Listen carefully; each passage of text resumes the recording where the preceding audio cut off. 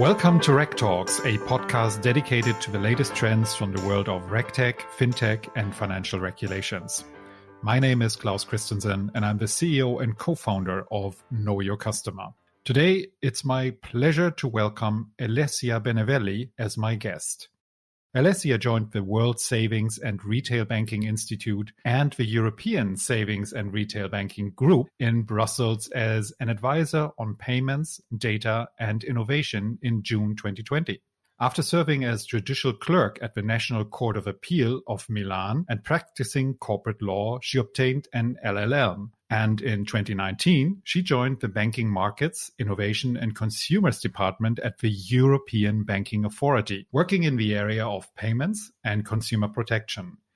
Alessia, thank you so much for being here. Thank you, Klaus, for inviting me. It's a pleasure to be here and to meet you.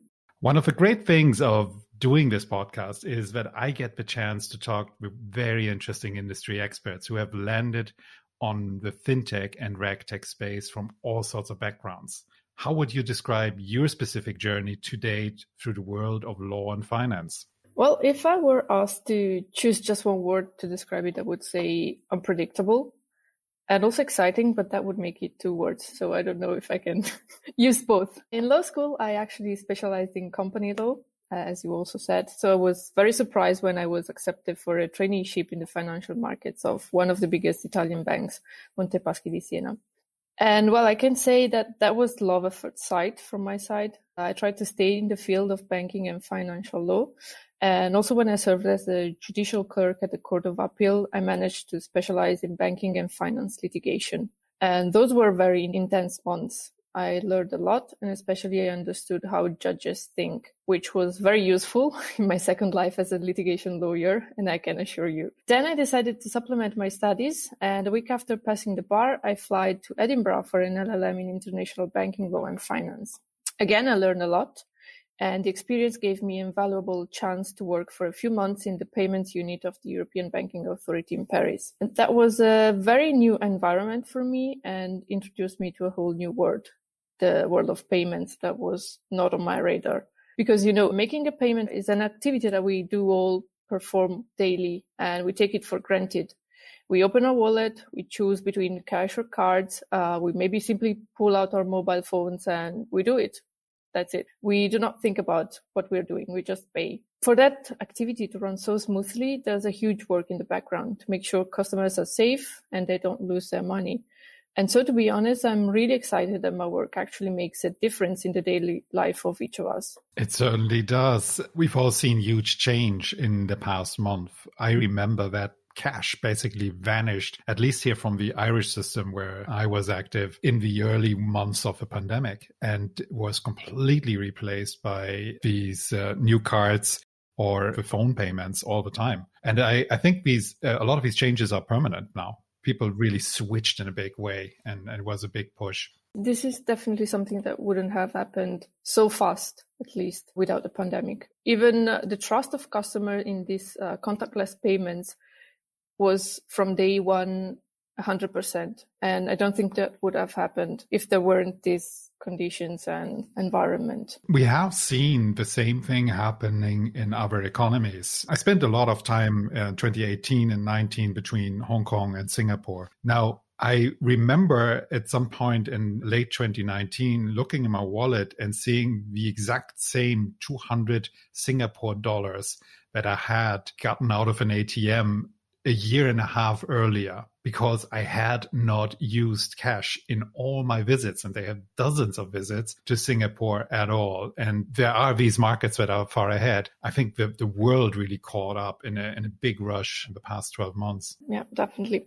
But actually, even if cash is not used as much, there is a paradox, the banknote paradox, that says that even if cash used for transactional purposes is decreasing, the number of banknotes in circulation in the European Union is increasing. And that is somehow unexpected, probably can be explained because people tend to hoard more cash, put it under the mattress, or a lot of cash and a lot of banknotes in euro are held outside of the Eurozone, even because it's more accepted and it's safer means of payment than their own currency.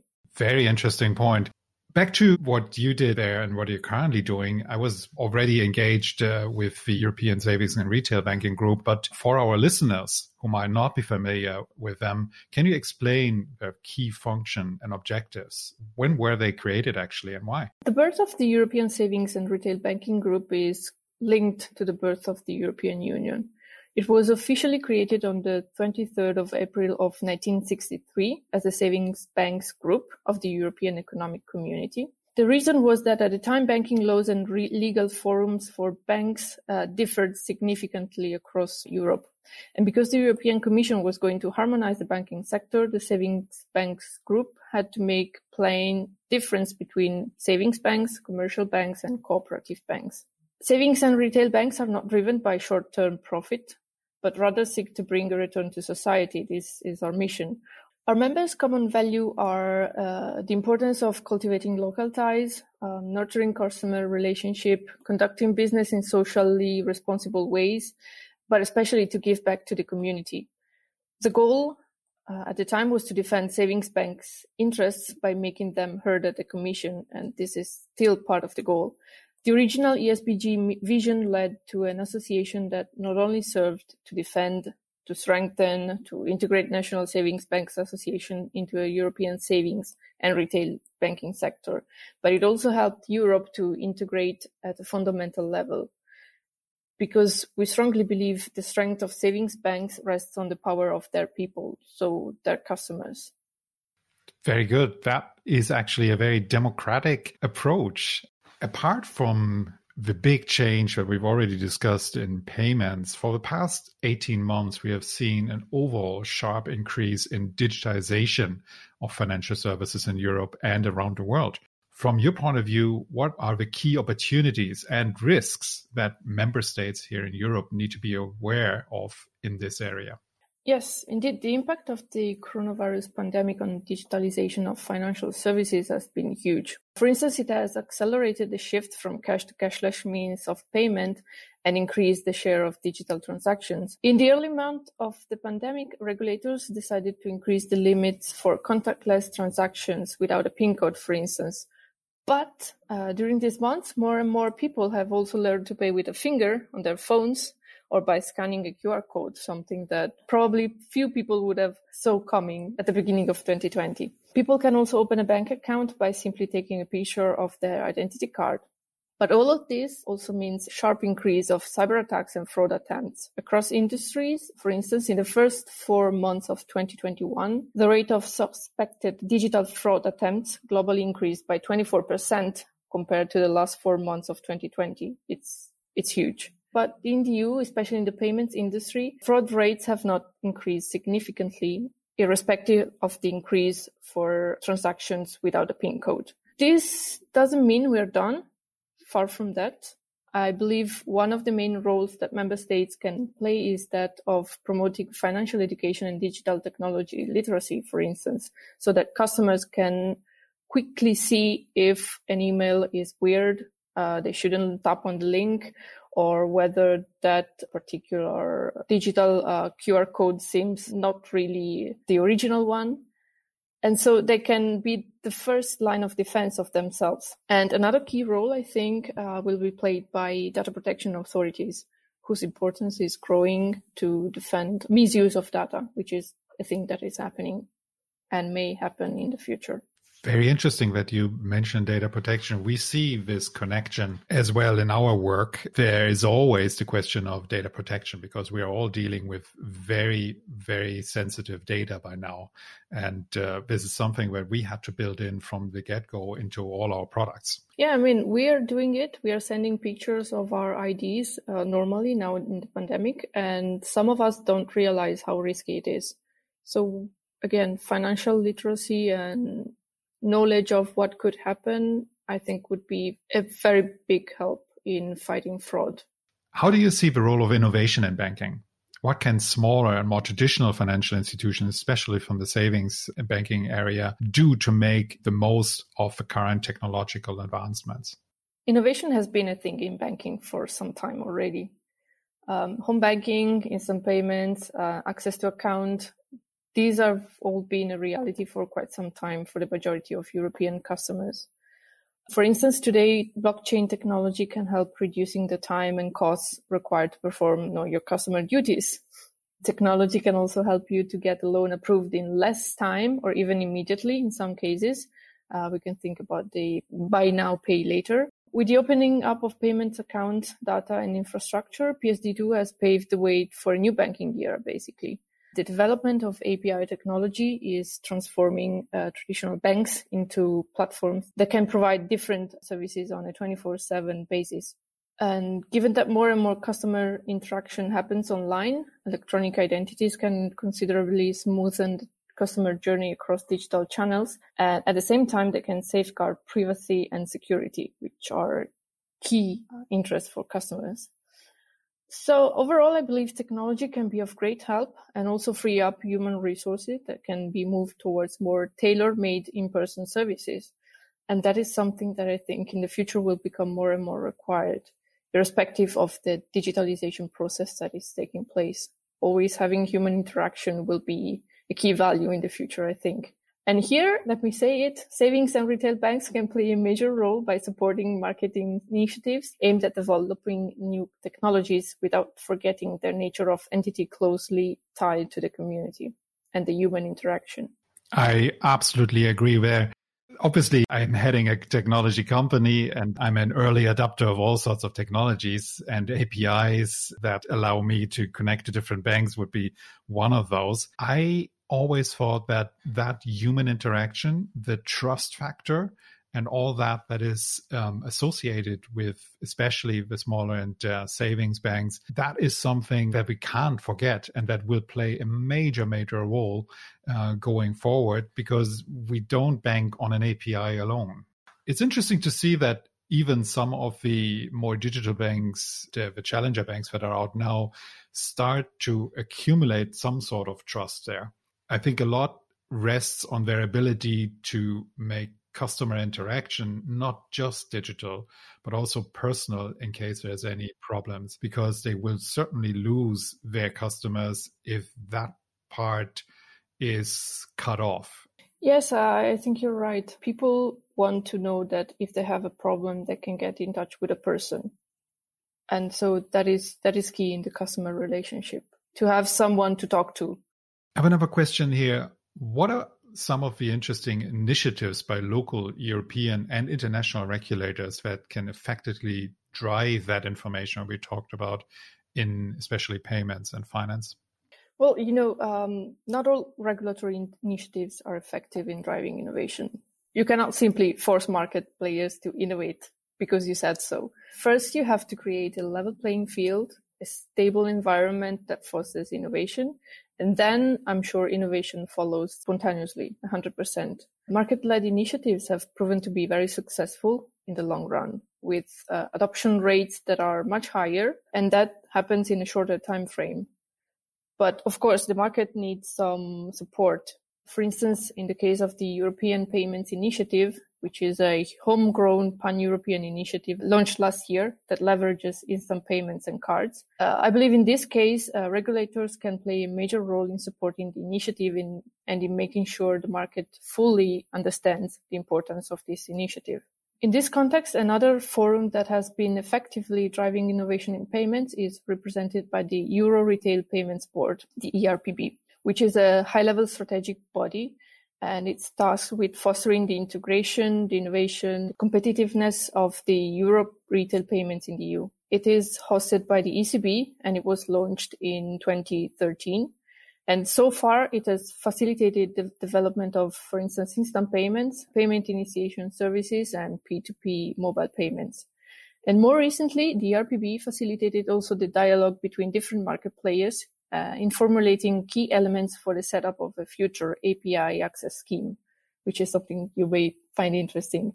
It is a scheme that unlocks the opportunities from asset sharing beyond PSD2 with a fair distribution of value and risk between the actors in the SEPA area.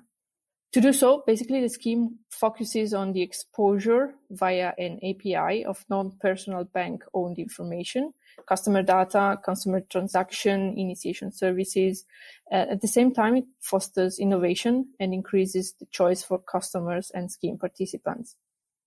Basically, with this scheme, The entire ecosystem will take full advantage of infrastructure investment made in areas such as instant payments and open asset sharing. And it will allow the market to develop a broader European open asset sharing economy beyond payments. The work has just started, of course, but having agreed on a common base with all the relevant actors, I'm sure this will pave the way forward and we'll have something very interesting in the next years. I didn't actually know about that. Good to hear about it here.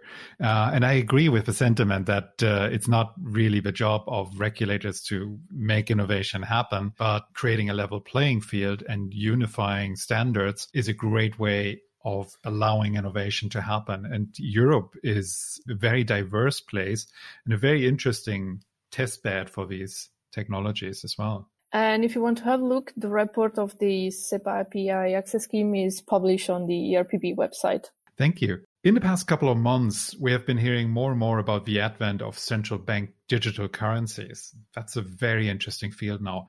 Based on your knowledge in this area, can you give an overview of what these instruments are and what are their benefits? Well, to put it simply, central bank digital currencies are digital currencies issued by a state, and they represent a claim on the central bank of that state. So CBDCs differ from commercial bank money because they're issued directly by a central bank. And they also differ from other virtual currencies such as Bitcoin because there's no central authority capable of limiting their use. So the idea is that a CBDC can be a safe and a greener alternative to cash. In this respect, I must say that although customers may not realize it, the secure management of cash and the maintenance of a wide network of ATMs is extremely expensive for banks.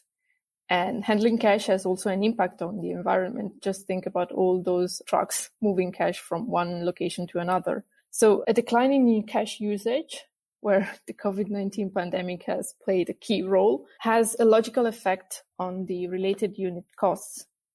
So the less cash you have to mobilize, the more costly it is. And therefore, I'm not really surprised that discussions around CBDCs have increased during the last year. And I personally found it exciting that these discussions have been involving customers and citizens too. The public consultation on a possible digital euro launch by the ECB last year collected an all-time record of 8,800 contributions. And 94% of them came from respondents who identified themselves as citizens, not professional, not academics, citizens that wanted to have their say in the possible issuance of a digital euro. So the interest is high, not only from the industry, but also from everywhere, the whole environment. There's two questions that come up in my mind. First one would be, how close are we to the introduction of a digital euro? Well, at this point in time, I believe it's not a matter of if, but a matter of when it will come. At the beginning of the year, the ECB said we'll have a digital euro in 5 years. Mm. I would be a bit more cautious and say we will hardly see a digital euro before the end of 2026. This is not only because the development phase may take longer than expected. We all know that hiccups can come and other challenges, but also several decisions must be taken. Some of them are technical. For instance, will it be token bearer or an account-based digital euro? While others are more political and therefore will require agreement with all member states involved. I can think, for instance, will the digital euro enjoy the status of legal tender? Will there be the possibility to pay anonymously? Will there be limits to individual holdings? And if so, will it be the same amount in the euro area, or will each country fix a limit depending on their concrete needs? Then you have to consider all the risks connected with, for instance, disintermediation, financial stability, monetary policy. It's, a lot of questions and very few answers for now. So I'm waiting to see what the ECB will decide in July and very excited to see what will happen. It's certainly an interesting field. The second question I had in mind there is, will it redefine the role of the savings and retail banking? We'll have to see on the concrete design of a digital euro. Of course, we stand ready to further engage with the ECB. We have produced some very interesting papers on it to share our views, but also to suggest some specific implementation measures. And the most important thing is that our customers are happy with what services we provide them. So we stand ready. I find it unlikely to think of a future system where I would walk into the central bank and open an account there and have my savings with them directly, and the central bank in Europe dealing with 300 million consumers directly. I agree. The ECB itself cannot handle 300 million customers. It's not even in their mandate. Even if they wanted, they couldn't. So there's definitely a role for us. Now, if tomorrow you woke up and somehow you had become the global financial regulator, we're not stopping in Europe here, what would be the first thing you would do? And of course, why? Okay, so this is the $1 million question. Honestly, I don't know what to answer. Even if I think about it, there is no one single thing that would solve everything. There are always unintended consequences that could have even a bigger impact than the measure itself. If I had to choose something that is currently missing, I would say I would probably regulate crypto assets and probably improve the supervision of all listed companies. But from here, there could be 100 other measures that could be implemented, and probably it would be too long for a single podcast. Alessia, I love that first thought of yours that every regulation does have unintended consequences and you have to be very careful there. It's a short blanket. You cover something and you uncover something else. Thank you for listening to this episode of RegTalks. My name is Klaus Christensen and I'm the CEO and co-founder of award-winning RegTech provider Know Your Customer. If you liked the episode, please subscribe to the whole series and leave us a review. And if you'd like to connect with us, suggest a guest or a topic for an upcoming episode, please send us a message at info@knowyourcustomer.com or visit knowyourcustomer.com/RegTalks.